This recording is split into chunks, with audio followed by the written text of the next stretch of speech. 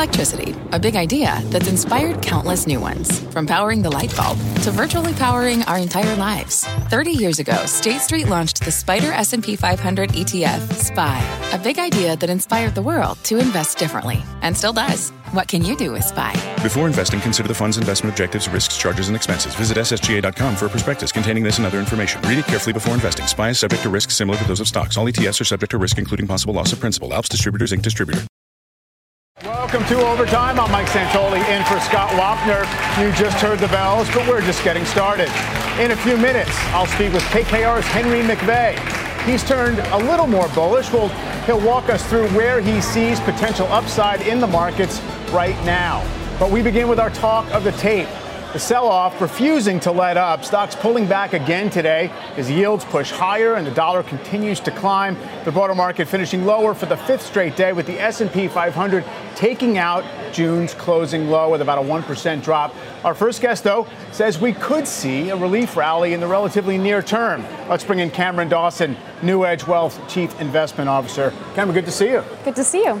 We have a little bit of offsetting currents here, right? You have a stock market that is looking oversold. A lot of people can see the makings of a bounce. On the other hand, the things that have been headwinds all year pretty much remain in place. How are you thinking about the prospect for some relief in the short term, and what would you be looking for as clues as to whether it means more? Yeah, we think the operative word is short term in any rally, because as we looked at the metrics today that we look for technical measures, we do see some signs of short term oversold. You can look at things like the percentage of names under their 50-day moving average at only 5%. Those kinds of things support some kind of relief, but those medium term headwinds remain in place. We still have pressure on valuations because of tight liquidity from the Fed. We still need to go through an earnings revision down cycle. So that doesn't change the trend that's lower. So maybe we get a little bit of relief in the near term, but we would be doubtful of that rally. Do you think it makes sense for it to essentially kick in right around here? Oversold markets can be treacherous in both directions, as we know. Exactly, because that's when volatility will kick up, and that's probably when you don't want to be skewed one way or another with too much risk, whether you're long or you're short. After you've seen such a big move like this, even if the view is negative, to be overly short, you can be caught on the wrong side of a very rapid trade. Now, seasonality is still a headwind through the end of September and really doesn't get better until we get into late October. And seasonality is actually a tailwind post the midterm elections. Right. And so that could be something that gives us a little bit of relief. You know, we have the dollar index up just 5% in a very short amount of time. Currencies don't typically move that much. Looking pretty stretched by almost any measure to the upside, as well as short-term treasury yields. Again, relentless climbs, but also looking overheated. I just wonder if that means that, something's at risk of buckling, or if it just means, look, those things need to pause and maybe give stocks a little bit of a breather. And if they do pause, that could be the key reason why stocks can take a breather to the upside, because you have seen nearly parabolic moves in the dollar in yields. But I think that the trend in those areas is still very powerful to the upside, and we're not seeing any sign that those trends are getting exhausted or ready to break. And so with that being said, that's again why you would be skeptical of a rally, because we're still in this up motion on yields on the dollar. So Atlanta Fed President Raphael Bostic today was out essentially saying don't doubt the Fed's resolve on inflation. That's a very familiar message by now. We have like 24 Fed speakers this week. So we're going to get that a lot. The market's going to be kind of barraged with this idea. I do wonder, though, whether that's news to the market at this point. You did see midday, there was a little bit of a wobble in the market when some of those headlines hit, and then it kind of was just, business as usual thereafter. So I wonder how we're supposed to, what we're supposed to be listening for here in this current week's Fed speak. I think there's two things to listen for. The first one is the commentary around inflation, because the source of inflation, around unemployment, because the source of inflation is no longer about goods and supply chains. It's all shifted to services and the labor market. So if they start continuing to talk about needing to see unemployment go higher, that's essentially them saying that they're willing to accept a recession. The other thing to watch for is they're likely going to get questions about financial stability. Right. Markets getting roiled, you're seeing what's happening in the UK, all of that volatility. they're going to have these questions of what will you do if something really, really falls apart? And that's important because every time we've seen the Fed step in and support markets over the last cycle when things started to get wobbly, the inflation was so benign, it wasn't a problem for them. So it could change the reaction function of how willing they are to step in and support the markets. Right. Yeah, that's certainly the biggest fear, that the idea that they don't have as much policy flexibility, at least they don't believe they do. Although, if you look at, again, where the dollar and yields are, the market's doing an awful lot of their job for them. You wonder whether that's going to start to matter. Within the stock market, I know you've taken a look at kind of where there seems to remain things like valuation and earnings risk, and where maybe it's been more discounted. And, in a similar vein, I keep looking at the top heaviness of the indexes and the top heaviness of the valuation in the S&P 500. What are the implications for an investor right now that says, look, the market's down 20%. On a 3-year time horizon, that's not a bad place to start thinking about getting more involved. I think the fact that we're still so top heavy in valuations would argue that maybe we should be looking at equal weight indices instead of cap weighted indices. So the top 5 names are about 22% of the index, but they're trading at 24 times earnings. That compares to the rest of the index at just 15 or 16 times earnings. So if you think that interest rates are going to remain elevated, those are particularly challenging for valuations within the tech space, which make up a lot of those top heavy names. So I think that there's risk that both tech as well as those top 5 names see more valuation compression from here. So for example, tech's still trading at a 23% premium to the market. And the last time that we had real interest rates this high, tech was trading at the same valuation as the market. So there's still risk within those tech, within that top heavy names, which means that maybe look at equal weight indices instead of the cap weighted. Right, which of course you can own just as easily as the cap weighted these days through ETFs. Let's bring in CNBC contributor Courtney Garcia of Payne Capital Management and Marcy McGregor of Bank of America to kind of round out the conversation. Courtney, good to see you here. Just, I guess, tactically, at this point in time, we're almost 9 months through the year. We're just about 9 months into a bear market. Are you still looking to incrementally play more defense or to get more aggressive? Yeah, I think you need to look at these things as opportunities, because you brought up a good point here, right? Markets are down more than 20% right now. So especially as a longer term investor, you do want to make sure that you are taking advantage of these opportunities. That being said, I don't know if we're at the end of all this volatility yet. I think the markets are really going to be looking at every single data point that's coming out to show, is inflation coming down or not? So just on Friday, we're going to get the PCE numbers. I think that'll probably be the next piece of data. We need to get some more jobs reports. But until we start to see that inflation's coming down, we'll probably have a lot more choppiness. But as a longer term investor, there are still places to be adding to. So you don't want to just wait until things are going to come past, because I'm starting to hear that from a lot of clients, like, oh, I'm not going to give you any cash. Let's wait until things calm down. You'll probably have missed the opportunity when things are already better. Right. I mean, wherever the low is, it usually happens fairly quickly, believe it or not. At least the initial bounce off the low. It doesn't spend a lot of time there. And Marcy, I just wonder if, as a lot of folks have observed, you're starting to be able to, if you're starting from right now in the bond market, to collect a little bit of yield up front and maybe have a sense out there with real yields getting positive, you're getting paid for holding those things. Is that something that seems like a great opportunity in itself? Does it reflect the fact, that there's more to go in terms of what the Fed has to do on inflation? How should we think about it? So we've been starting to extend duration a little bit in our fixed income side of the portfolio. We're still a bit below benchmark, but I think what you're going to see is interest rates that are in a peaking process, right? I think by the end of this year, early next year, you probably have a yield on the 10-year that looks like 4.25 before it starts to move lower. So I think we're going to start seeing more opportunities to move longer duration in the fixed income side of the portfolio. But for now, we're staying pretty balanced. We don't want to take any big swings right now with markets as volatile as they've been. And within the markets, within the stock market, we've had this rolling bear market, Marcy. It started out with the most speculative stuff, as we've recounted many, many times. Maybe it still has some of the big mega caps, ahead of it in terms of the full reckoning. But things like energy, which seemed like a pretty good place to hide out, is all of a sudden faltering. I just wonder what that suggests to you for where we are in this process of trying to, I guess, compress valuations and build in what we have ahead of us in the economy. My sense is, as painful as this has really been a bear market that's all about rates and the macro, of course. But I think the next shoe to drop is earnings.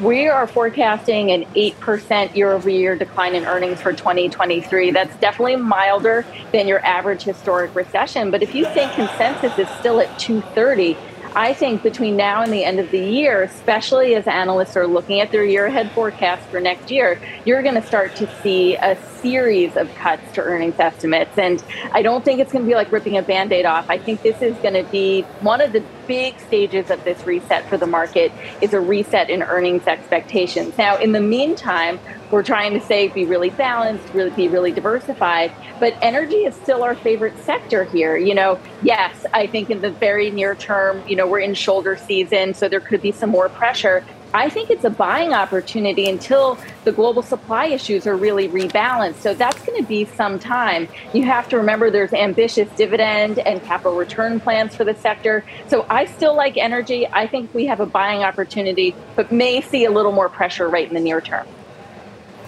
I'm interested in essentially the gives and takes on energy. I mean, Courtney, is it a place that you still think because of those macro factors and because the way the companies are behaving, it's still a good place for fresh money at this point? I liked energy weeks ago, so I'm definitely going to like it now when it's even cheaper, right? But yes, I think a lot of this is being sentiment driven more so than the fundamentals, and all those supply demand constraints have not been solved yet, and they're likely not going to for quite a while here. So I think if anything, you're going to want to look at energy as likely of something that will probably continue to do well.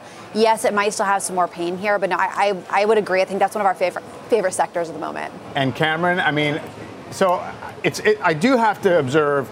At the beginning of the year, it was, look, physical supplies are so tight. All you have to do is look at the price. The price is telling you physical supply is so tight. And now it's, well, the government was releasing SPR barrels, and that's some kind of extraordinary factor. And I just wonder whether we're just in this slow realization process that it's telling you that demand's slowing down somewhere, and the dollar is just no help to U.S. dollar-based crude oil prices. Well, and we also shouldn't forget that China, the largest importer of oil in the world, with half of its energy consumption going to transportation fuels, has 65 million people in lockdown and has had rolling lockdowns from its COVID-0 policy. Right. So I think the big question as we go into the Party Congress in a couple of weeks is, do you start to see some of this COVID-0 policy get relaxed, and do you start seeing people start to travel again, and could that start to raise demand for oil prices and get us into a period where we're seeing oil prices move higher instead of lower? Yeah. I mean, without a doubt, they haven't fully broken down. They're still above, I guess, kind of last year's highs and all that in terms of crude. Natural gas has been a little bit better of a spot. Marcy, just shifting to the global realm here, it's maybe early. It doesn't seem like it's a very accommodating place to look. But if the process still has more to go here in terms of trying to figure out what earnings are going to look like and valuations have to reset, do you not see markets overseas, wherever overseas, as having maybe have more opportunities in terms of being contrarian? I think for now, the U.S. is still the best house on a pretty stingy block. I think financial conditions continue to tighten, between now and the end of the year. I think that means the dollar stays strong as the Fed marches forward. So I would rather be in U.S. equities relative to the rest of the world as a place to hide during some of this extreme market volatility. Now, I do think there's going to be an opportunity maybe towards, the first half of next year where, more growth-oriented parts of the world, even more growth-oriented parts of U.S. markets start to show some interest. And I would have a shopping list ready. But no, I would strongly prefer U.S. equities over the rest of the world because I think the Fed is more likely to err on the side of overdoing it. And I think that causes more pain outside the U.S. than it does here at home.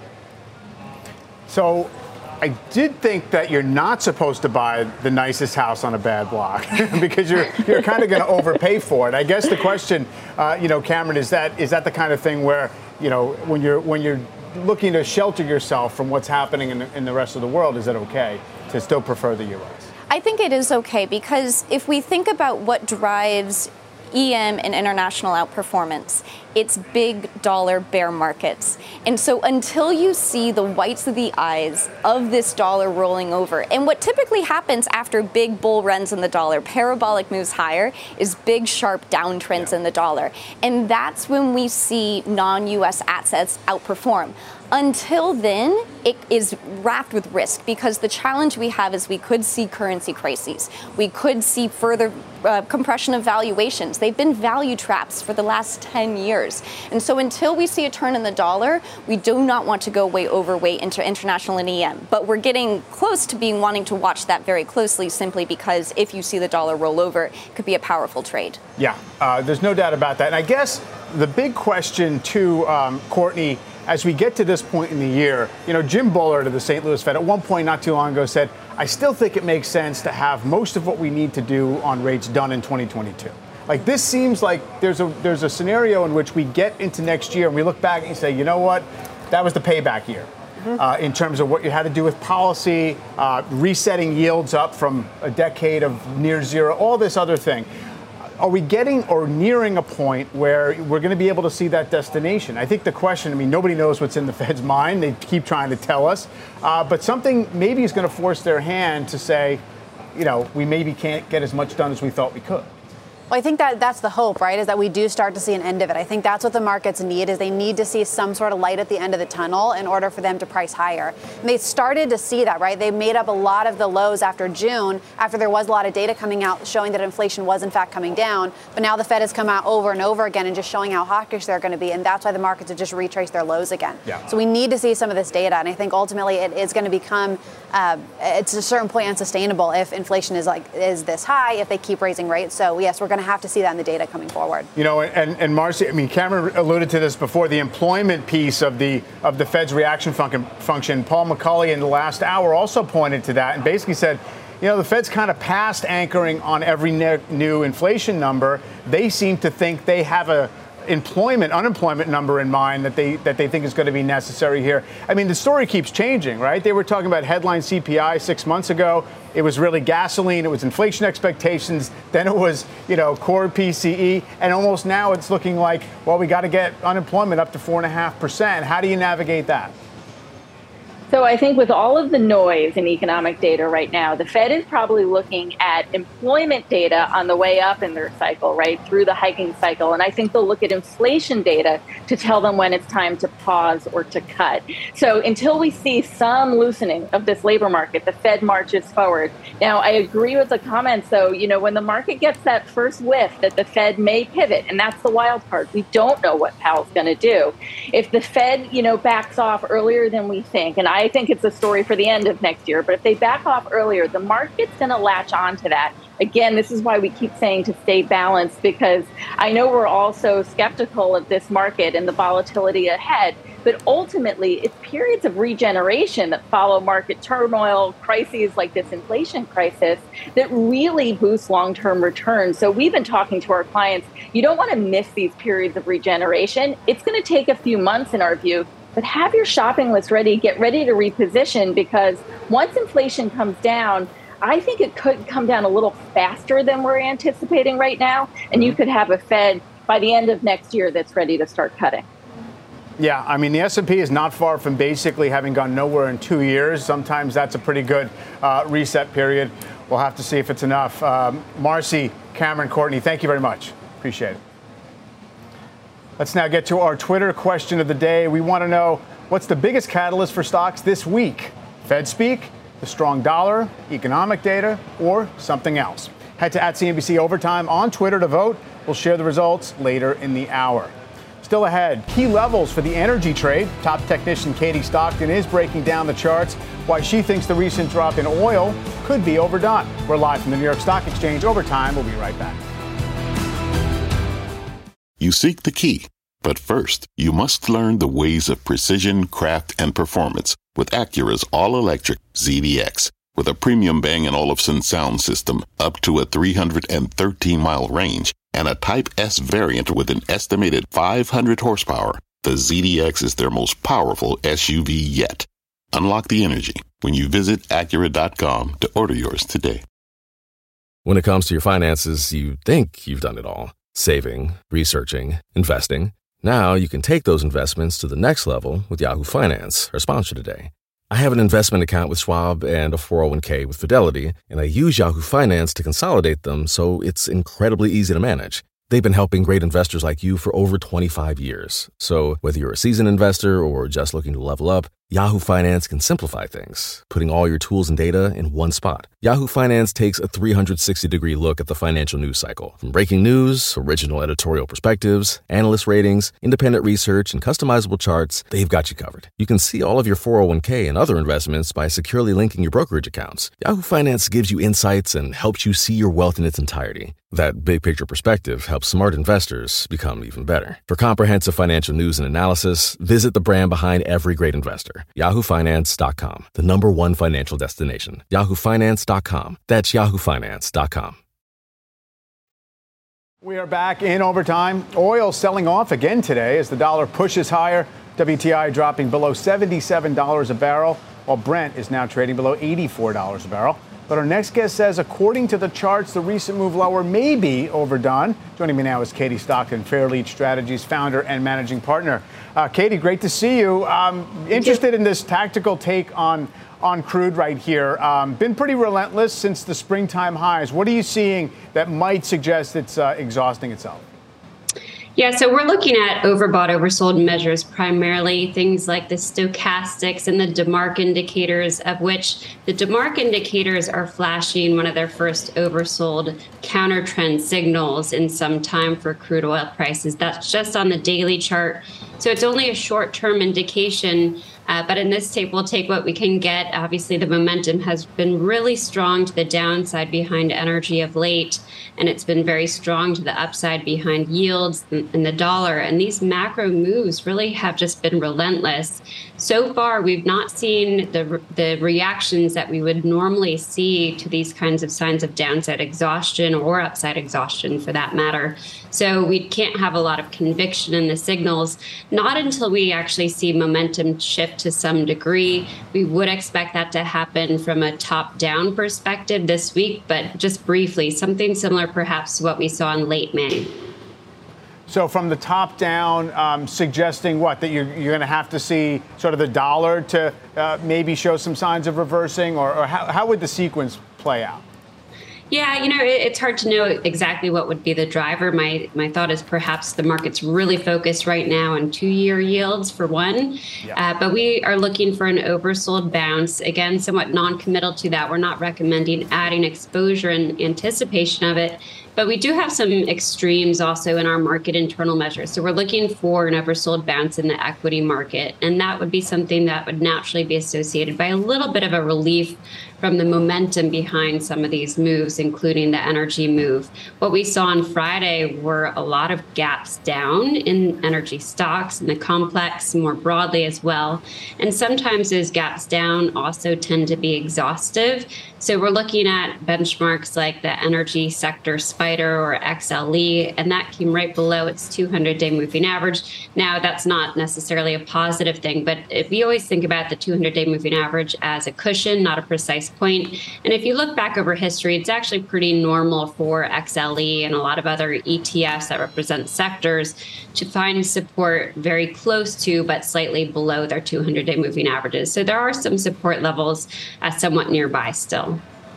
And you mentioned that just in general with the equity market, you would expect some kind of a bounce here or relatively soon, but with low conviction, because we did, break through the closing low. It seems as if it hasn't responded yet in an aggressive way to the oversold backdrop. What would you be looking for in any bounce to try and interpret whether it's going to be meaningful or not? Yeah, and I would suspect just based on the comparisons that we're making that it isn't going to be meaningful, not yet at least. We don't have that kind of volatility washout that we're looking for before we get the next major relief rally. We do think we'll get another one later this year, but we don't think this is likely the start of it. We're looking at those market internals, things like the AAII data that you highlighted last week. These internals don't often get this oversold. So it has us paying attention. And what we would look for is maybe several days of upside on the back of these signals, just using that sort of March or late May analog. And for the S&P 500, the initial resistance is roughly between about 39.45 and 39.80. Seems too aggressive to me, to be honest, as a targeted level for an oversold bounce. But it is the initial resistance. And therein, we could get a pretty decent bounce out of the market here. We would say that it's not a buying opportunity, but perhaps will provide a better selling opportunity, where we would be essentially sort of managing risk yet again, would be on a breach of the summertime lows. And that's, of course, roughly 36.36. That's a very psychologically significant level. We've already taken out the support level that I've been highlighting for some time around 38.15. And that breakdown has a very high likelihood of being confirmed on this Friday. And in terms of, you mentioned the 2-year note yield, which really seems to be kind of setting the pace for other markets. Any signs there that one is running its course, at least in the short term? Yeah, it's interesting. From those same DeMark indicators on the daily chart, so short-term counter-trend signals are pretty widespread in the Treasury market. They're widespread in the equity market. Even from a bottom-up perspective, we see a lot of individual stocks just over the last 2 days. So it's a pretty new development that have these signals. And when you see a collection of them like this, both on the macro front and also bottom up, they tend to be a bit higher conviction. Where these signals are confirmed oftentimes, and it's not exact for every individual security, but is when you see a close that's above the close from a few days ago. And that just essentially shows a shift in intraday momentum. And that's what we would be looking for, to have more confidence that this is an oversold bounce that we can at least leverage to sell stocks at a better price. Got it, Katie. Great to catch up with you. Thank you. You too. Thank you. All right. Up next, walk, don't run. That's the big message to investors from KKR's Henry McVeigh. He'll explain what he means and how he's navigating this volatile market. And don't forget, CNBC's Delivering Alpha is just 2 days away. Closing Bell Overtime will be broadcasting live from Wednesday's in-person event. It is not too late to get your ticket. Use the QR code on your screen or head to deliveringalpha.com. Overtime will be right back. This podcast is supported by FedEx. Dear small and medium businesses, no one wants happy customers more than you do. So you need a business partner just like you. Like FedEx, who understands your passion for serving your customers because they have the same commitment towards you. That's why FedEx offers you picture proof of delivery, packageless and paperless returns, as well as weekend home delivery to 98% of the U.S. on Saturday and 50% on Sunday. See the FedEx service guide for delivery information. What's more, FedEx Ground is faster to more locations than UPS Ground.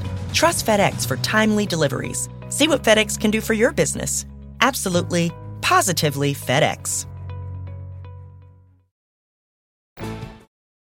Welcome back. Time for a CNBC News update with Shepard Smith. Hello, Shep. Hi, Mike. From the news on CNBC, here's what's happening. Hurricane Ian is now a Category 1 storm, fast building strength just south of Cuba and heading generally toward Florida's Gulf Coast. That from the National Hurricane Center this afternoon. Governor Ron DeSantis issuing a state of emergency for all of the Florida counties. Mandatory evacuation orders also have been issued for some parts of Hillsborough and Pinellas counties in the Tampa Bay area. A gunman with a swastika on his T-shirt opened fire at a school in central Russia today before killing himself. According to Russian state media, at least 15 people are dead, including 11 children. More than 20 others hurt. The shooting happened about 600 miles east of Moscow. And two massive sinkholes opened right next to each other just outside Guatemala City over the weekend. 3 people rescued from the pits, but 2 others are still missing. The sinkhole is said to be roughly 50 feet deep. Tonight, tracking Hurricane Ian live from Florida and Cuba, plus an NBC investigation into ride-sharing drivers becoming unwitting drug mules. And we'll watch together live as NASA tries to knock an asteroid off course on the news. 7 Eastern, CNBC. Mike, back to you. All right, Shep, thank you. Cleveland Fed President Loretta Mester saying moments ago that with inflation unacceptably high, the central bank will need to act aggressively, lift rates higher, and keep policy restrictive for longer. Let's bring in Henry McVey, who is Chief Investment Officer of KKR's balance sheet and joins me here at Post 9. Henry, good to see you. That's great. Thanks for having me. Been a pretty consistent message. Market's been trying to absorb it in terms of what the Fed has to do. Whether it's going to essentially have to do a lot more damage, I guess, to the economy and really the global economy, given what's going on with the dollar and everything else. What's your read on that? I mean, we continue to use this mantra, walk, don't run. I think you referenced that earlier. I think that's probably been the right call. I mean, ultimately, the Fed's got two issues on the inflation front.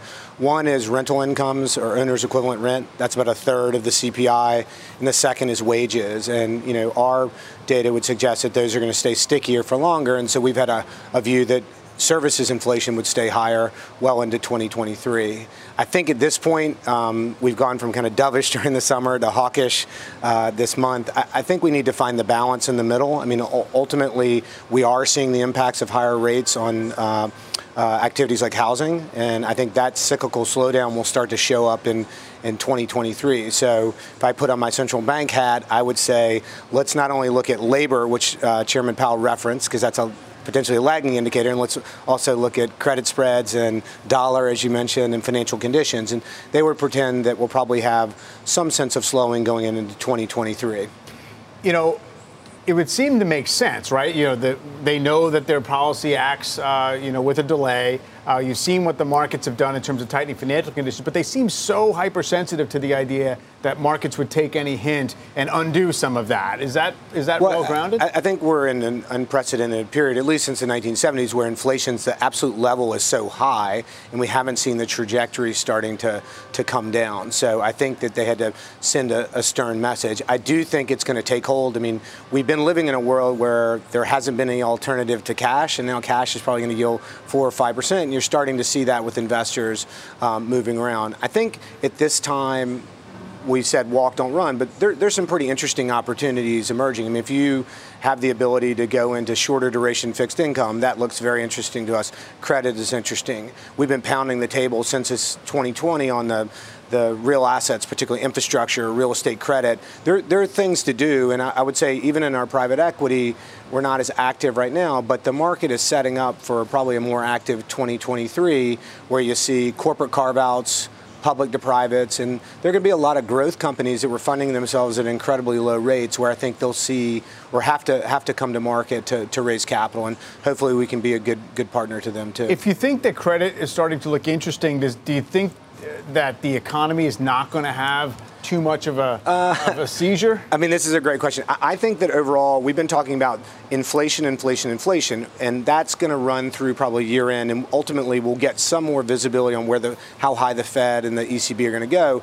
Then we're going to transition to the negative impact of inflation on earnings, and that'll probably be the first part of the 2023 story. Markets tend to bottom when a couple of things happen. One is when the ISM bottoms. We're not there yet.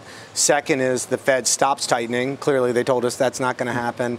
And the third is in the middle of a recession. So you've got to be able to understand what are your themes, where do you want to focus, and start to lean into those. I mean, most of our capital is kind of 5 to 10 year capital, so we're not trading every day. So today is a much more interesting day than it was 6 months ago, than it was 12 months ago.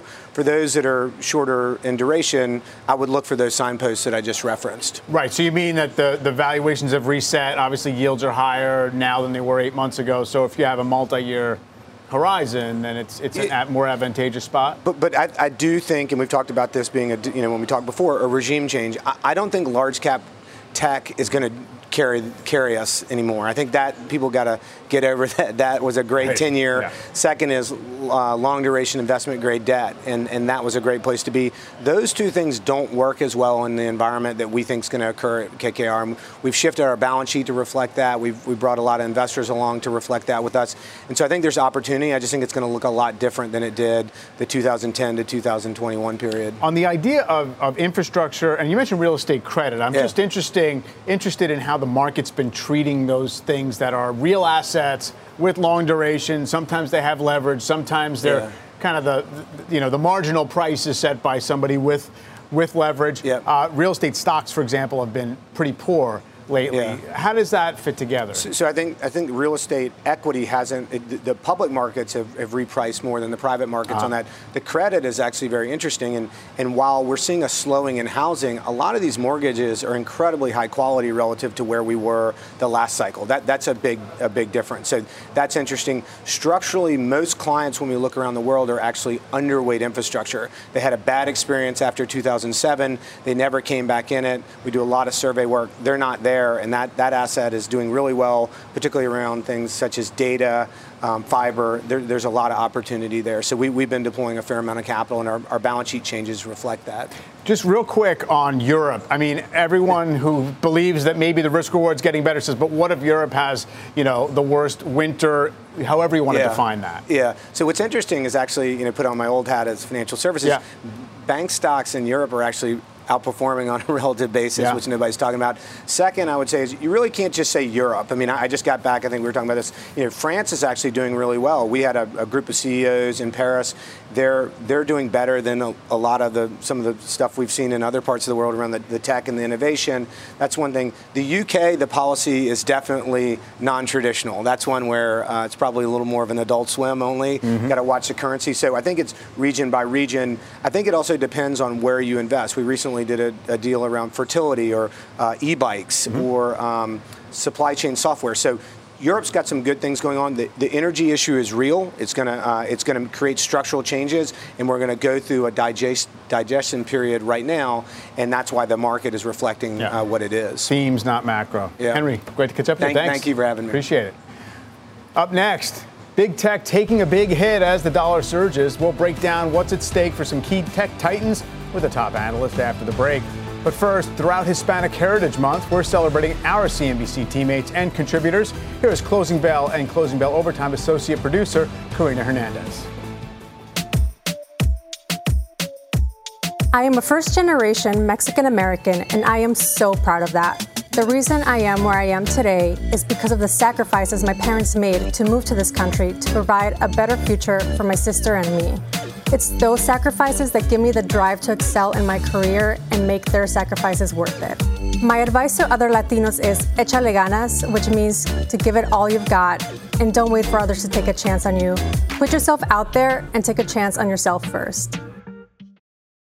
We are back in overtime. The dollar index pushing higher again today. It is now up more than 4.5% in just the past 2 weeks. And that breakout could have a big impact on big tech. Let's bring in Brent Thill, senior tech analyst at Jefferies, to run through some of these cross currents. Brent, good to have you here. Now, I look at something like the software index. It's down 40+% from its high. Clearly, there's been valuation pressures, been the rate headwinds, and all the rest. How much incrementally is currency going to matter to these companies' earnings and to the stocks, do you think? It matters. It's not going to be the core focus, as many tech investors will look at constant currency versus reported. But just to give you an example, for all of our large cap names, FX has been a 2 to 5 point headwind on their numbers so far. Microsoft guided to a negative 4 to 5% point hit coming up, and it's going to be way worse. So they're going to miss on reported, given the what's happened with currency. Investors will go back to constant currency, normalize. But I think there's no question there's an ongoing headwind on reported numbers. Secondarily, what happens for those European companies that are looking at prices that have gone up? So, for example, Amazon, AWS, prices in US dollars. At some point, do they push back on some of these deals and say, look, we need a little give on the price? We haven't heard that, but could that start to happen? So I think clearly this is another headwind on top of a fundamental slowdown in tech overall. So we're just kind of at a double whammy, if you will, on FX, as well as now constant currency growth rates are starting to decelerate because of the macro headwinds that are coming in. Yeah, I mean, the Amazon example, and I know it's hypothetical, but it is an interesting one because I was wondering how much are we talking about just translation effect into earnings and how much is it a competitiveness issue where these companies have to actually take a little bit less on the revenue side. Is there a way to break that down for any of the big names? It's primarily translation today. There hasn't been many companies we cover that have said, hey, we've we've seen things stall out because of the strength of the U.S. dollar. That could happen. And so that's another risk that we enter into on top of the 15 other risks that we're going through right now. Yeah. And most, again, just the comps and the overall cut in IT budgets we're seeing, the overall slowdown on the consumer. I mean, it's just another concern. And this has got everyone running away from tech still. So we continue to see our institutional clients be very skeptical short-term on tech. But we're starting to hear hey, I need to look at these over the next 3 to 5 years. Because if I have duration, they're really starting to get interesting. Yeah, what themes or kind of product areas are starting to make sense where you have a chance to leg into them? I think we're getting a lot of questions about the great growth assets, not the Microsofts or Apples or, back to the names that have great growth. The companies like Snowflake, Datadog, we're hearing more questions around, hey, when can I get kind of not the established guard, but the up and coming stories that are growing 50, 60, 70% with profitability. That's a big theme. I think the theme of looking at dislocated great stories like Adobe, the Figma deal knocked more off their market cap than the value of the deal. Adobe is a phenomenal management team. It's a product the users love. That's a name that, again, the shorts aren't going to cover that for a while, in my opinion, but they're getting interested in looking at Adobe on the long side. So I think there are a lot of great conversations. It's just lack of long onlys committing to this tape right now. We just don't see it on our desk yet. And we continue to wait for that to come, but we haven't seen it. Yeah, I'm sure folks feel like there's no rush to buy just yet. We'll see if that starts to change. Brent, thanks very much. Thank you. Talk to you soon. All right, up next, we're tracking all the biggest movers in overtime. Steve Kovac, what's on deck? Hey there, Mike. Yeah, Elon Musk is in the news again today, and moving shares is something other than Tesla. And another meme stock is rising, but not quite going bananas. And finally, some major C-suite changes coming in tonight. I'll give you all the details on that when Closing Bell Overtime returns after this. We are tracking the biggest movers in overtime. Steve Kovac has all of it. Hey, Steve. Yeah, Mike. Twitter shares rising following CNBC's reporting that Elon Musk did not have his deposition today with Twitter's lawyers ahead of the two sides meeting in court as Musk tries to back out of that $44 billion deal to buy the company. WSJ reporting Twitter CEO Parag Agrawal also did not have his scheduled deposition today either for personal reasons, adding these two are not a sign of a settlement between the two sides. CNBC reporting Musk's deposition will be rescheduled soon, and the trial between Twitter and Musk is scheduled to begin in Delaware in just 3 weeks. Meanwhile, shares of APE, or AMC preferred stock, up about 2% after hours after the company announced it would sell 425 million more shares. AMC originally launched the preferred shares in August as a reward for the so-called apes who have been driving the meme stock since last year. AMC shares are up nearly 2% as well after hours. And finally, some C-suite changes to tell you about. Southwest Airlines President and COO Mike Van de Ven stepping down at the end of this month. Andrew Watterson has been promoted to be the new COO effective next month. And meanwhile, the CFO of cloud software company Splunk leaving the company to work at a new startup. Splunk says it's already begun the new search for a CFO, and shares are down nearly 1% after hours, Mike. All right, Steve, thanks very much. Still ahead, our 2-minute drill. One money manager has a double dose of dividend plays. We'll bring you those names straight ahead. Overtime, we'll be right back. Last call to weigh in on our Twitter question of the day. We want to know, what's the biggest catalyst for stocks this week? Fed speak, the strong dollar, economic data, or something else? Head to @CNBC Overtime on Twitter to vote. We'll reveal the results after this break. Plus, our 2-minute drill. Overtime, we'll be right back. Welcome back to Overtime. Let's get the results of our Twitter question. We asked, what is the biggest catalyst for stocks this week? More than a third of you went with the strong dollar, edging out Fed speak and economic data. Certainly the dollar has stolen a lot of the oxygen the past week or so. Time now for today's 2-minute drill. Joining us now is Jeremy Bryan, Gradient Investments Portfolio Manager. Jeremy, good to see you here. I mean, it's pretty much everyone agrees you can't declare that the market's out of the woods, but are we closer to the other side of the woods than the beginning? Yeah, I think it's getting less dark, hopefully. The real reason I say that is primarily that I think we have peaked inflation. So I think inflation is going to decelerate for the remainder of the year. And so hopefully we're closer than not to peak Fed hawkishness as well. So if that's the case, I mean, the economic sentiment and just this overall market sentiment is so negative right now that any silver lining in that, I think, would set the stage for a re-rally going forward here. So I think we're closer to the light than further into the darkness here. We have thought that before, haven't we, though, that we were at peak inflation and Fed hawkishness? Yeah, no question. And could this get worse? Yeah. Absolutely. But, I mean, we've revisited, mid-June lows now, and we've just actually cleared through the close. So we'll see what happens on that. We didn't close the intraday, but we'll see what happens there. But, again, everything sentiment perspective is so negative right now that even the slightest bit of reversion probably leads you to a rally here in the short term. Yeah, seems like it would be the setup if nothing breaks in the meantime. And now, in terms of individual stocks, I mean, I don't know, close to half of all stocks are even down from before the pandemic. So there's got to be a lot to choose from. Talk a little bit about Public Storage, PSA, the REIT. Yeah, I mean, the common thread across this landscape is kind of the resiliency stocks, right? Is that Public Storage is one of them. It's shorter term contracts, it's self-storage types of things. And people tend to get worried about the housing and do they pull things out. Over longer periods of time, they don't. And usually you get more storage and you get more pricing increases as a result of that. So it tends to be a very resilient model with a good dividend yield and now trading back to 2020 valuation levels, which I think are, a bargain at this point right now. So that would be the first one. Again, it's the under the radar type of stock that just blocks and tackles. Yeah, for sure. It doesn't get talked about too much.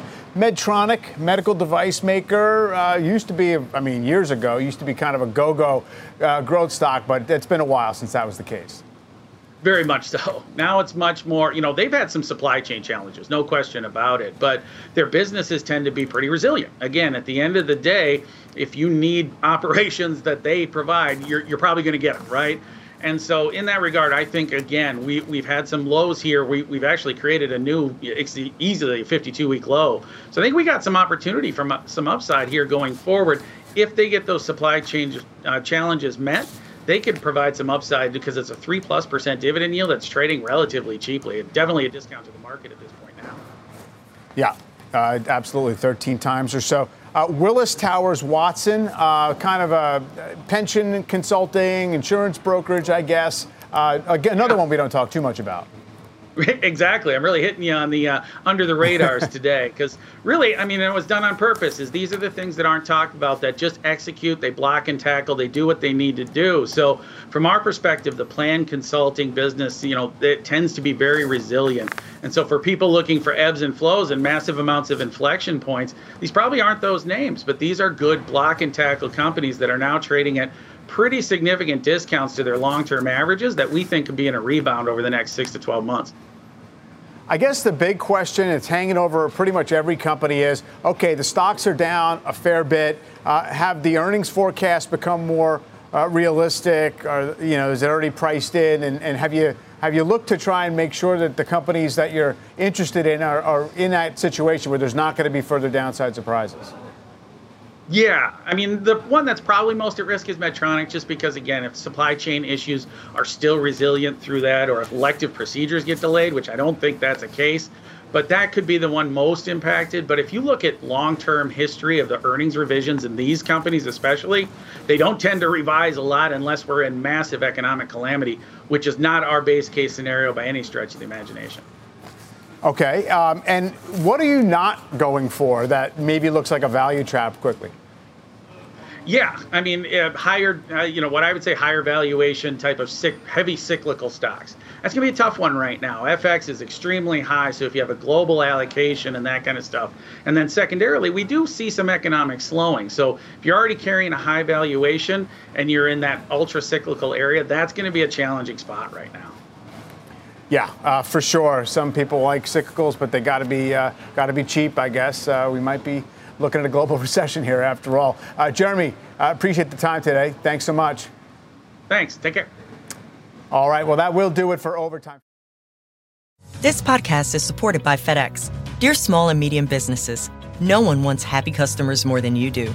That's why FedEx offers you picture proof of delivery, packageless and paperless returns, as well as weekend home delivery to 98% of the U.S. on Saturday and 50% on Sunday. See the FedEx service guide for delivery information. FedEx Ground service is also faster to more locations than UPS Ground. See what FedEx can do for your business. Absolutely, positively FedEx.